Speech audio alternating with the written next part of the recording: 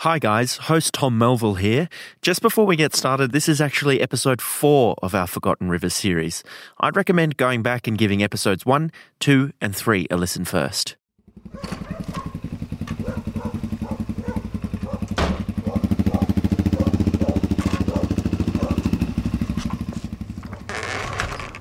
Yeah, no, so it's pretty cool growing up, always walking along the river, riding a motorbike along the river.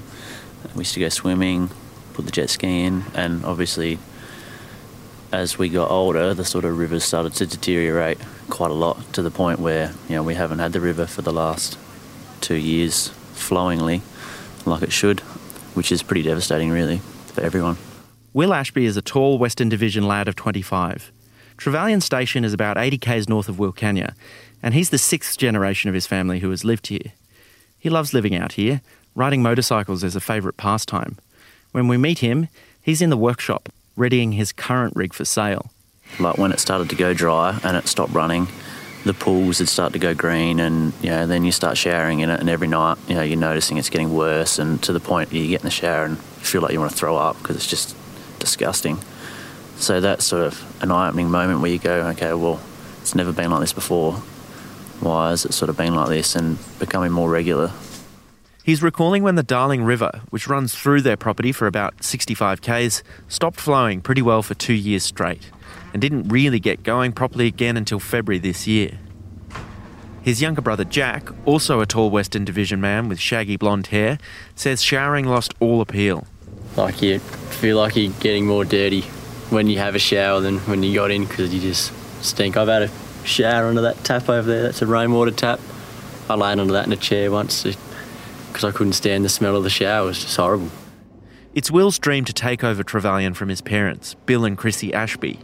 He wants to raise a family here, have them grow up on the river like he did. But the drought and the fact that the river seems to be going dry more regularly and for longer make that dream seem a lot more difficult to realise.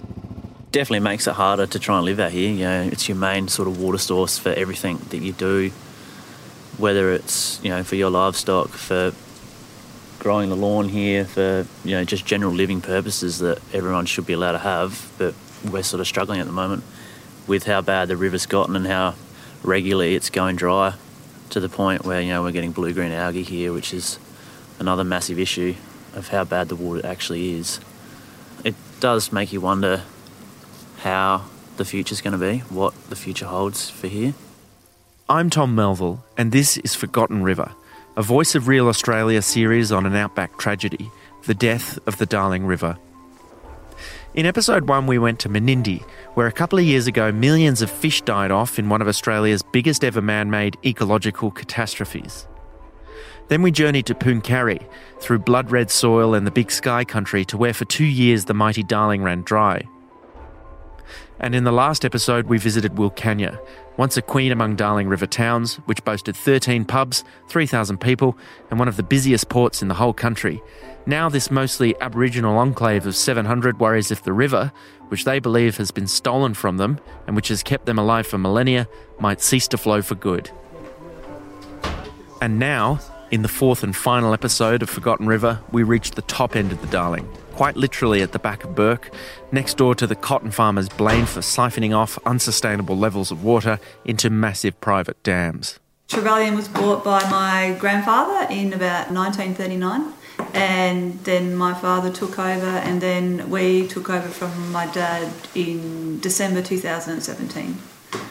So all my boys are 6th generation are living along the Darling River because their great-great-great-grandfather came out on one of the paddle steamers as a captain many years ago, and he ended up... That's Chrissy Ashby, Will and Jack's mum. She's lived on Trevelyan her whole life and took over from her dad a few years ago. Writer John Hanscom and I are sitting in the kitchen with her and husband Bill Ashby. The window over the kitchen sink looks out over a vast floodplain, and I note a good covering of pasture at the moment. Just 18 months ago, it would not have looked like this. I don't think we could have got any more critical. We were down to one pond, which was just rank water that we were pumping from. That was our only source of water to pump from. All of our stock and domestic were on that water. Our troughs were filthy. This just stench. And the house was on that water as well. So you'd have a shower and learnt to breathe through your mouth pretty quickly, because if you decided to have a shower and breathe through your nose, you wouldn't have even got in the shower. We then put the house onto rainwater, but that was depleted because we didn't have The any 3 rain years at that from time. January 2017 to December 2019 were the driest on record for the whole of the Murray-Darling Basin. Then the council supported us for a very short time with trucking water to fill our rainwater tank. They had to truck that from Broken Hill because the water in Wilcannia wasn't a quality enough to even bring out to our property for drinking. That drought looms large over conversations you have with everyone up and down the system. People were destocking, dropping bores, racking up debts. The Bureau of Meteorology said the severity of the drought was a situation with no clear historical precedent. Bill tells me all of the water used on Trevelyan came from the Darling. It nearly got to the stage where we hardly had enough water to flush the toilet. And look, that's how bad it was. We were this far from having no water. Or, buying more pipe to go down to another stinking hole 2 or 3 or 4 k's down the river and pumping it back. It's just ridiculous. Did it ever get to the point where you thought, we're going to have to leave this place, lock the door and walk off? No, you never did that. Never do that. That would never be part of what we would ever think about doing. I think if you ever thought like that, you probably shouldn't be here, really. Yeah. Yeah, we love it. Whatever we have to do. Well, we've probably proven that, really. We're probably... What is it? If your glass half empty or half full, you just be grateful for the glass, is what I say. That's a pretty common attitude out this way. The Ashbys can't conceive of a world that doesn't have them farming Trevelyan, their 71,000-acre sheep station. But it is getting harder. Oh, when I was little, the river would get low, but I don't ever remember it going dry. And we used to water ski in it all the time as little kids behind a tinny, and then we bought an older style ski boat. We spent every day down there skiing. But my kids here, they've had very limited opportunity of doing that because the water hasn't been there, and when it has been there, it's been like either dry or a foot deep. So, yeah, no, definitely massive changes, particularly in the last probably 10 to 15, 20 years. Does that, I guess, hurt? It's heartbreaking. It's devastating. If someone had told me that 20 years ago it was going to look like this, you would never have believed them. It's unbelievable. And I think if you asked any experts about if it was possible for this to have happened to the river system, I don't think they would have ever been able to tell you that it was ever going to look like this. Chrissy's husband Bill nods along, agreeing that the dry periods have grown. It's a lot of water, and I've got a lot of floodplain country here on Trevelyan. It's probably in a big flood here, probably half of this place will go underwater. So I think my floodplain is just as important as someone else's floodplain upriver, and this needs to get wet every now and again. It's what it does. It's what it always has done. And it used to be about 1 in every 4 or 5 years you'd get a flood out onto the floodplains, but now it's more like 1 in 10. So they can take a lot of water that doesn't come down the river, for sure. I think it's over-extraction. Too many people taking too much water. And they've allowed this to happen through licences and things like that, and it's just over-allocation, I think. And this is going to be so hard to rein back in. How can you take water off someone? In a really wet year, like in 2010, the Darling bursts its banks and the river can spread to over 60 kilometres wide. It's been a while since a really good year. I think personally you just keep going because that's what you've got to do. It's more the frustration of the voice being heard that if we were living in third world conditions, and that's never been accounted for out here, that's the frustrating part. How do we change that? Because it's not okay, and if our city folk had to even live one day in that, the whole country would be in uproar. But because we're a minority voice out here, we're minority people, it's just really hard to be heard. But we don't give up and we keep fighting, and we have little small wins, but we've had some good wins and we've just got to keep fighting. The Ashbys don't blame the drought, although it didn't help. I just can't believe the greed of some people. They just need more and more and more and more. And if they let him just take more and more, it's like a kid going into a candy shop, isn't it? You know, they go in there and they pinch one candy one trip. Next time they go there, well, it's pretty easy to get one last time, I'll grab two this time. This is what's been going on. It's greed. It's human nature. I was going to ask, do you blame them? No one's been jumping on it to say, stop, we can't be doing this. This is illegal. So it's just been going on and on and on and on over the years. And how do you rein that back in? Bill's talking about irrigators upstream. You irrigate your property and get a good crop, cotton mostly. It's the most profitable crop in the Northern Basin. 80% of irrigation up there goes to it. Cotton is a byword for the trials of the Lower Darling. The dryland farmers further south look at the vast monocultures of the Northern Basin and trace a straight line from overallocation to the dried-up riverbed. It's not fair to blame cotton, though, and Chrissy certainly doesn't. I mean, I don't really mind what anyone grows. I mean, obviously a lot of them grow cotton because it's a strong commodity and they can make a lot of money out of it. So it's not necessarily cotton, it's just irrigation and the floodplain harvesting that's killing us and killing the whole river. If we don't do something, that down the track you're going to look at the Murray River being in the same position as the Darling, and that's going to be a massive worldwide Australia challenge.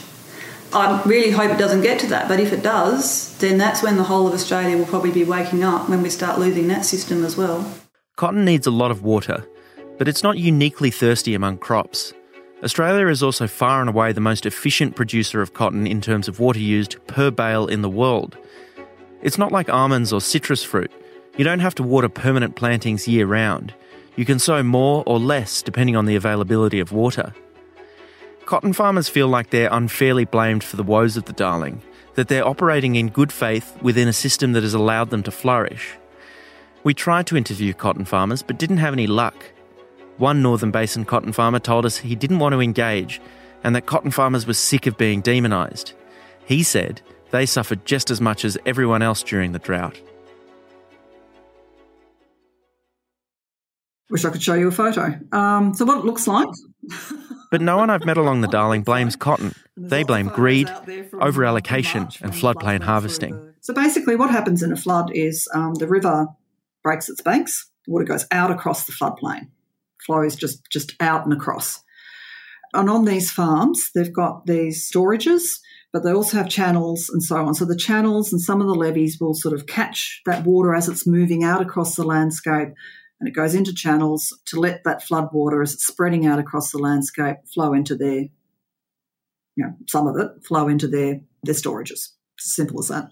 Claire Miller is head of the New South Wales Irrigators Council, the peak body representing irrigators in the state. Her description of floodplain harvesting is succinct. Some of the water in those big rivers that Bill remembers, which are 60 k's wide at times, is siphoned off into private storage dams. The problem is that right now the practice is unregulated and unmeasured. No one really knows how much water is being taken, although the New South Wales government estimates a quarter of all water used in the Northern Basin comes from floodplain harvesting. It's a very important economic generator in those northern valleys, no different to in the south. Irrigated agriculture is quite services intensive, and so that means that there's a lot of industries that hang off the farms themselves. So while you've got workers on the farms, a lot of families live on the farms as workers, you've also got service industries that support it. So that's the people who do the transport, the people who do fertilisers and pesticides and all those sorts of things as well, and assist with harvest. So it's absolutely an economic backbone of those communities. Being head of the New South Wales Irrigators Council, Claire is, as a rule, supportive of irrigation. And she says she wants floodplain harvesting to be regulated and measured to make sure it's sustainable. So yes, there has been a growth in the capacity of storage in the Northern Valleys. There's absolutely no doubt about that, and that has increased their capacity to take more water. That's the whole point of these regulations that are coming through, is because the amount of water that's actually taken needs to be reduced back to where it was with the cap levels that was estimated in 1994. She says this kind of take could be reduced by 2/3 in some areas. So the whole point of licensing and regulating and metering this form of water take is to basically pull it back so that it's under the Basin Plan's sustainable limits, because there's a recognition that there has been a growth in use, and over the long term that is not sustainable, particularly with climate change.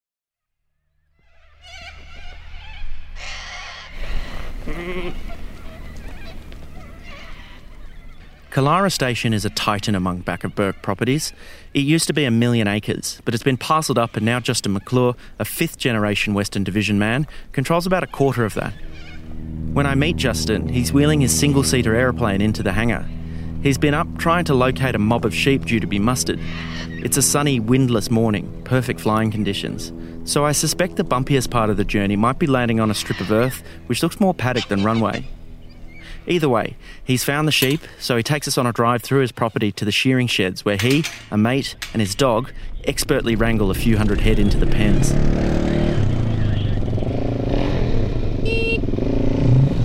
Hey!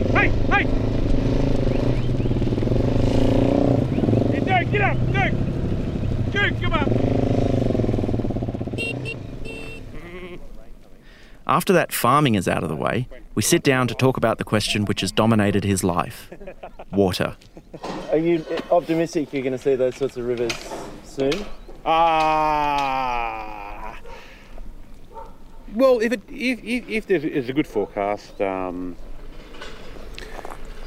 the catchment is saturated, the dams are full, the private dams are full, probability of getting a flood is, combined with a positive forecast, has got to be high, hasn't it?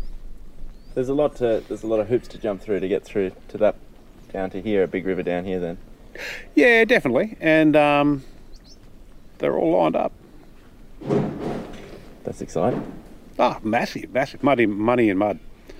Ain't much muddy in dirt and dust. Justin has been a player in the water debate for decades. He's always been a keen advocate for sustainable farming practices.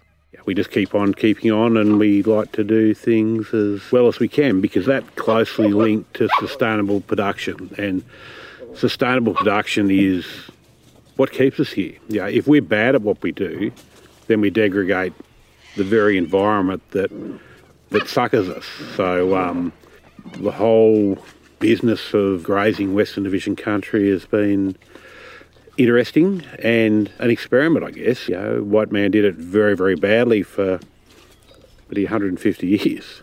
And I mean, they did it really, really badly. They introduced the rabbit, they overgrazed it with cloven-hoofed animals, and it's only now that we're actually learning how we manage this country. In my lifetime, I've seen it's a resurrection of native plants and shrubs that has rejuvenated this country and made it more sustainable. And global demand for food is huge, and we've got the land to do it. Low rainfall, low stocking densities, clean and green. We've actually got everything we need. But the one key element we really, really need is water. And without water, we will perish. For all the complexity and the nuance in the endless pages of reports and studies, all the jargon and impenetrable language, the issue to Justin is actually pretty simple. Yeah, there's a saying that originates in Queensland that what water I can't harness is a waste. So it's basically, very simply, human greed. I look after myself and my own communities and bugger than a guy next door. It's a bit like water theft. And it's a bit like some stuff that to the national access regulators putting about at the moment. An irrigator taking water illegally is metaphorically stealing from not only another irrigator, but another human downstream. It doesn't rain much in his area, so when there's no water in the river running through Killara Station, he looks north. 95% of our water comes from upstream. And this is really critical because no matter how many changes we make to our plan, we can only affect the outcome very, very smallly. It's a 95% of the water that comes into our area that we have no influence over is where the change needs to happen.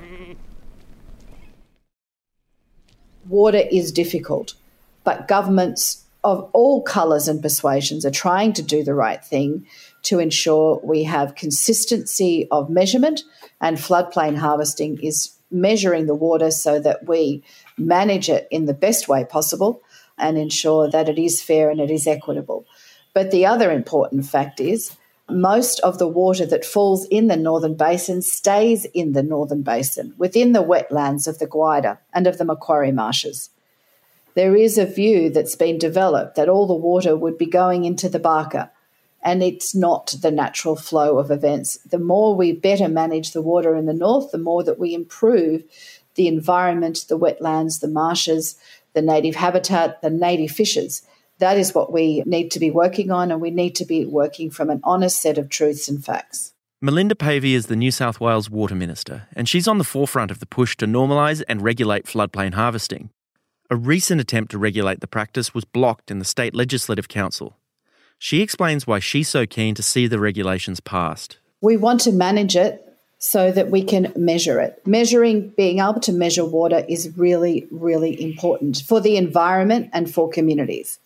And there has been a lot of misinformation going around that they've conflated the issue of measuring floodplain harvesting with wanting to abolish it. Now, there is a view in the South that if you abolish floodplain harvesting, that you will solve all the problems of the world. That is not the case. The issue is we need to be able to measure what is being managed so we can show and that we are under cap, and where we potentially are exceeding that cap, we stop that extraction. Because the reality is we have a cap. If it's not taken from the storages built with floodplain harvesting, it will be taken by our creeks and our river systems. So this is a way to take pressure off those creeks and river systems while we keep towns in water and industries alive. Minister Pavey says that getting rid of floodplain harvesting isn't a silver bullet, that it won't make the river run during drought. There's a lot of conjecture, Tom. There's a lot of facts. Are you aware that on average, only 1% of the water, there would be only about a 1% increase in the water going into the Murray from the Northern Basin if we were to remove all floodplain harvesting storages? But if you listen to the people that you've been talking to, they believe that getting rid of floodplain harvesting would solve everyone's problems. It wouldn't, just like it didn't pre the 1950s, when the Barker and the Darling ran dry many more times than what it has done since we've had storages constructed. Now, we are operating within the cap. There is a cap that has been put on to ensure that towns and cities like Adelaide didn't run out of water during the last drought, and it didn't. So some aspects of the Murray-Darling Basin Plan are working. We are being more forthright. We are being more evidence-based on the management of water. Claire Miller agrees and doesn't accept that it was Northern Irrigators, her members, who were responsible for the river running dry over the last few years. The whole system was in drought, she says, and there just wasn't any water anywhere. How could that be the fault of irrigators? I think when you get severe droughts and rivers dry up, it's really, really confronting. Of course it is. It's extremely distressing. And, something that's not actually terribly well known is the Namoy River dried up as well in the north. So it wasn't just the Barwon, Darling, and the border rivers was looking pretty sick, and the Gwydir was looking pretty sick too. So those rivers, it was a drought. Worst drought on record. Pretty savage. But as I say, once it starts to rain, there's a very clear hierarchy of who gets water first. And as I said, it starts with towns, and very soon, quickly after the towns, it's what they say the environment. But what they really mean is the rivers, and then irrigation is the last cab off the rank when it comes to being allocated water, and it's the first one to have the tap turned off when there isn't much water, and that is pretty much true right across the basin. During the drought, Wilcannia was getting water donated by members of the public. The river went dry for hundreds of kilometres and millions of fish died. But cotton had a decent year in 2018. It wasn't too far off its 2012 peak in terms of bales produced. The view from downstream is that yes, droughts are bad, but that they're not felt equally. I put this to the Water Minister. Basically what I'm saying is that these on-farm storages have meant that in 2017-18, there was a big cotton crop. 2018-19, there was a decent cotton crop. At the same time, downstream in Wilcannia, there were no flow. They were getting water donated. And further down, they were destocking. It just seems that... But Tom, you miss a crucial point. Every dam, every storage was filled to the gunnels in 2016. But by the next year, it didn't rain again. It didn't rain for 3 years. If those storages weren't there, it wouldn't have been there for the Darling either. It would have flowed away. It didn't rain for 3 years. If it didn't rain, The rain had happened in 2016. By 2017, there was no water left. It didn't rain again. I don't understand your point. I just don't see how that these on-farm storages, I mean, take floodplain harvesting out of the equation. I don't see any dam. I just don't see how diverting this water can't have an effect downstream. It just doesn't make sense to me. And this is the problem. It doesn't make sense to a lot of people because it is complicated. If it hasn't rained in 12 months, that water's gone. There wasn't rain for 3 years.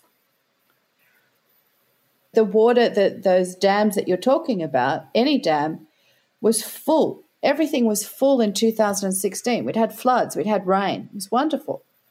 And then it didn't rain again. But that wasn't the reason the Darling ran out of water. It ran out of water because it hadn't rained. And the water that had fallen in 2016 had left. It had gone down the system. There are laws in place which regulate the amount of water that can be diverted for agriculture and other purposes, a cap which was set more than 25 years ago. Long term, New South Wales has struggled to get down to those limits. Justin McClure doesn't know how regulating floodplain harvesting, measuring it and including it in the cap is going to make that easier. Murray-Darling Basin Authority have established a cap, and this cap is a cap on extractions of water from the system. So floodplain harvesting is part of that water source. My understanding is that floodplain harvesting has to be within that cap. So for the life of me, I can't see how they can potentially issue new floodplain harvesting licences, and I mean physically parcels of water, and still remain within that cap. It's impossible because there is only one water source. There's only one amount of water. Are you concerned that the losers, or I guess the price that the powers that be are willing to pay to keep floodplain harvesting within cap are going to be people such as yourself and your neighbours downstream? That's the implication of their actions. I guess the key here is if the number is within cap, I don't think we will be a net loser. I think the losers will be at the top end of the system. If the number is changed or if the number is bastardised by political pressure, then we will be a loser. That the river ran dry is one of the most challenging issues for the region. Farmers and communities staring out at a bone-dry riverbed presents one of the starkest and most confronting images in the entire Murray-Darling Basin. But Minister Pavey is confident that the rules in place to protect the environment are sound. I think Australia has some of the best environmental regulations and rules to operate under, and I would trust our country with the transparency of operations, with the processes we have to grow rice and cotton, and I'm more confident that there is a better respect of environmental values here than, say, other developing nations like China and India, who are also very big players in the international market. I don't see how you can say that we've got some of the best environmental regulation in the world when we've got a situation where hundreds of kilometres of river are dry, which would probably happen, but historically never for 27 months as it was down in Pooncarie, and millions of dead fish and mussels. That's not normal. That's new. These are new issues that are coming up. It's not new. These are issues that have been there, and you only need to look at the geographical records, look at the history books, listen to the stories of the Indigenous nations, to our first explorers. There is no solution to keep that river system running 100% of the time. That's kind of separate to the point I was making, which is I think at Wilcannia there were 307 consecutive days of no flow in the last period of no flow. Then there was a bit of flow. But historically there have been periods of no or very low flow, and they've lasted a few weeks or a couple of months. I mean, these big old iconic species like cod and mussels, they require connectivity most of the time to survive. If this was normal, where we've got 2 years of no water at all pretty well, or blue-green algae blooms for hundreds of kilometres, they would have gone extinct well into the past. The history books records blue-green algae before white man arrived. So it's an easy point to make, but drought And the lack of flow in that river has been an historical fact. And what we are doing is ensuring that we respect the ability to create as much flow as possible, which is why we're investing in Wilcannia in a $30 million plus weir, which will increase the capacity and keep water at that community to increase the possibility of connectivity, increasing the storage from about 1.4 gigalitres to 5 gigalitres, so that that town and that community has water. And then we can use those weirs to be able to manage water flow when it isn't raining. Now, the issue that we have, we are a nation of plenty and a nation of very little. And so the plan and the way we have developed our infrastructure as a state has been around capturing that water when it's plenty to keep it running when there is times of little. The Darling has ceased to flow in the past. The first half of the 20th century saw a relatively dry period and several protracted droughts where the river just didn't run. But the consensus is that upstream irrigation made the most recent drought longer and more severe in the Lower Darling. As climate change is all but guaranteed to reduce inflows even further, the future of the Lower Darling and the entire system is bleak.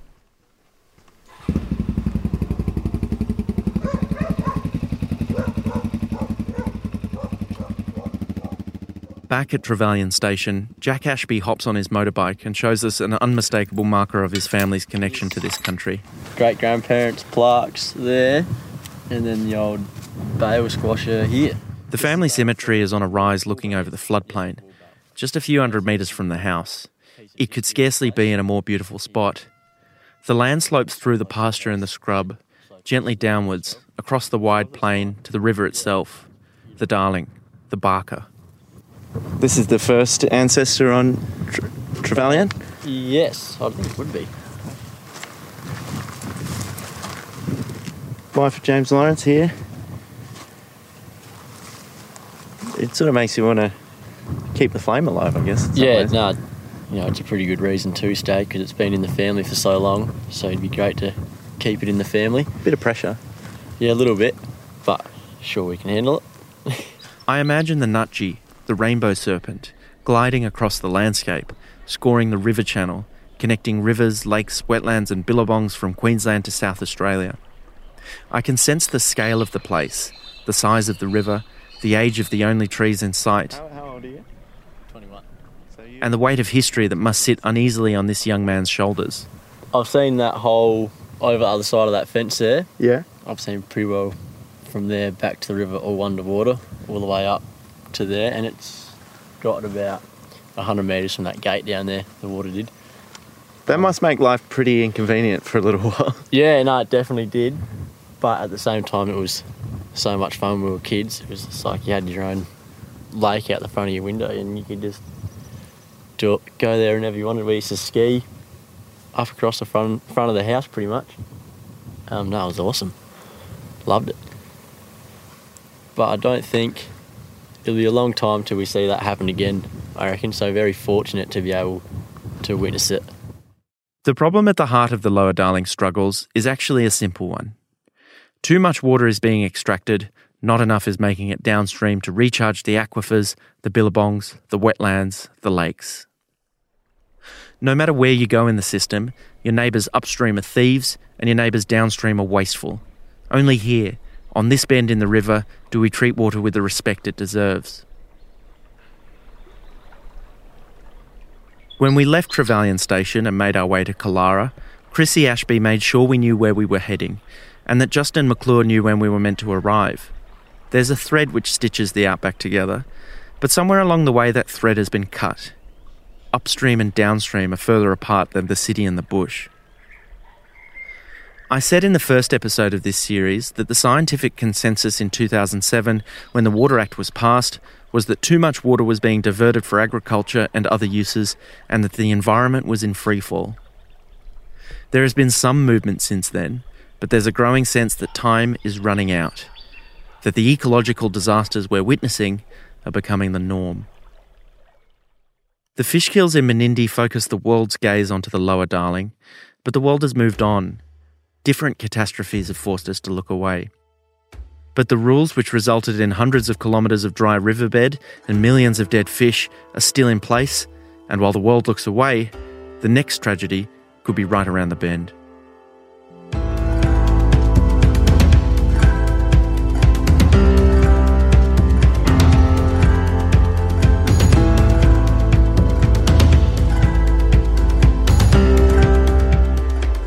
That was episode 4 of Forgotten River, a Voice of Real Australia mini-series. For more stories from the Darling, to see the gorgeous photos of the place, or watch the videos, head to your local ACM news site such as the Canberra Times. This series was reported by me, your host, Tom Melville, and writer John Hanscom, with pictures by Dion Georgopoulos. Production, mixing and sound design by Laura Corrigan. Our assistant producer is intern Ethan Hamilton. Subscribe on Apple Podcasts, Spotify, or wherever you listen. If you like the podcast, please tell your friends and give us a 5-star rating on Apple Podcasts. It really does help. This podcast is recorded on Ngunnawal and Ngambri country in Canberra. Special thanks to Emma Horn, Rachel Thornett, Tom Woodcock, Fleur Connick, Nick Phillips, Janine Graham, Kim Chappell, Mark Merritt from The Vanishing River, and Rob McBride from Talano Station. Our editors are Gail Tomlinson and James Joyce. This is an ACM podcast.